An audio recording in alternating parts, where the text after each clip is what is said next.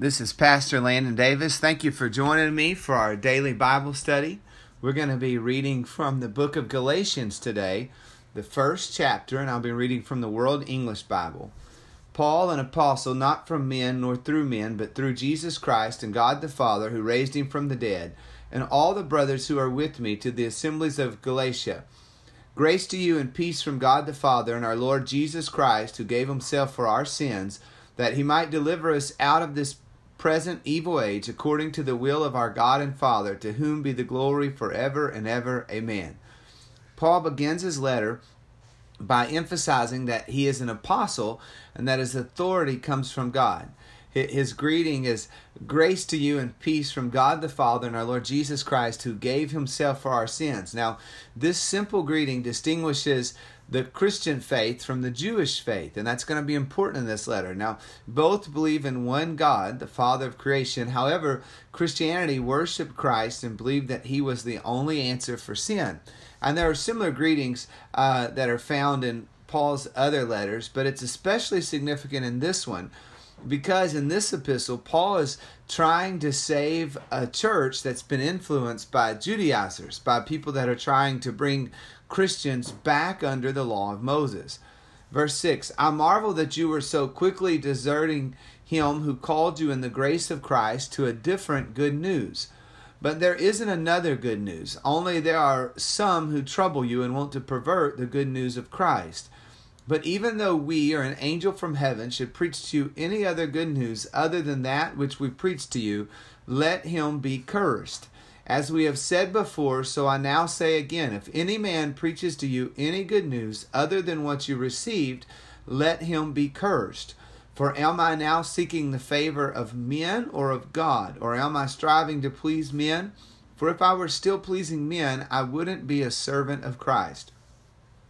So Paul's very emphatic that there's only one true gospel. That's what good news means.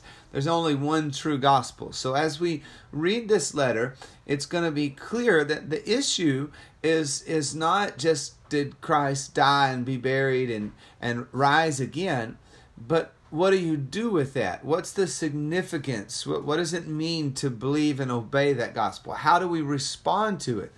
And he's saying that there have been men who have come in with still preaching Christ to some degree, but with a different application, with a different message. And he says it's not possible. There's just one gospel. And so what's significant here is he says if someone is preaching this, and later he'll also say if they're believing this, what they had believed originally would be in vain. We find that someone can know Christ, know his grace, and yet find themselves, according to this passage, cursed if they become deceived. Verse 11, but I make known to you, brothers, concerning the good news which was preached by me, that it is not according to man. For I didn't receive it from man, nor was I taught it, but it came to me through revelation of Jesus Christ.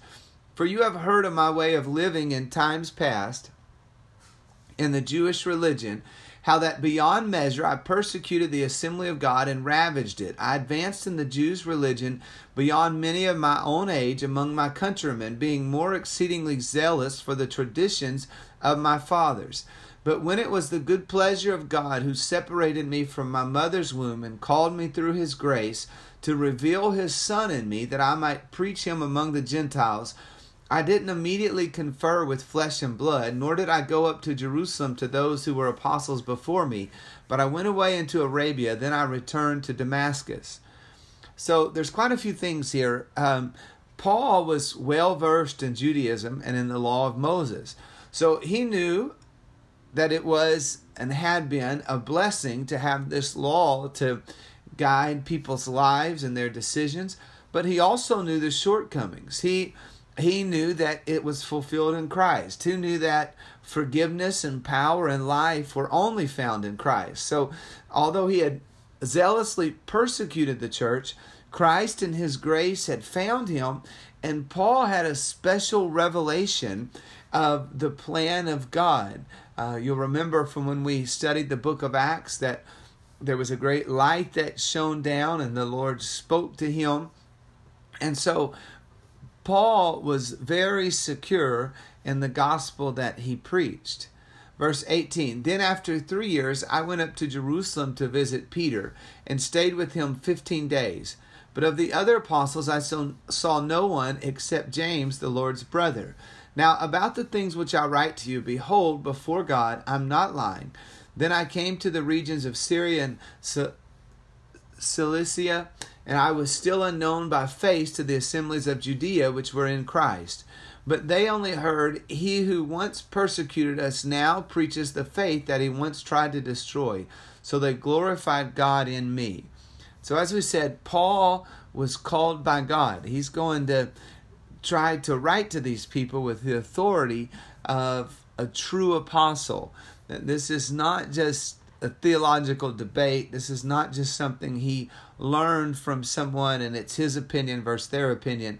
But he knows that God called him and he's come to establish the church, and now he's going to correct the church.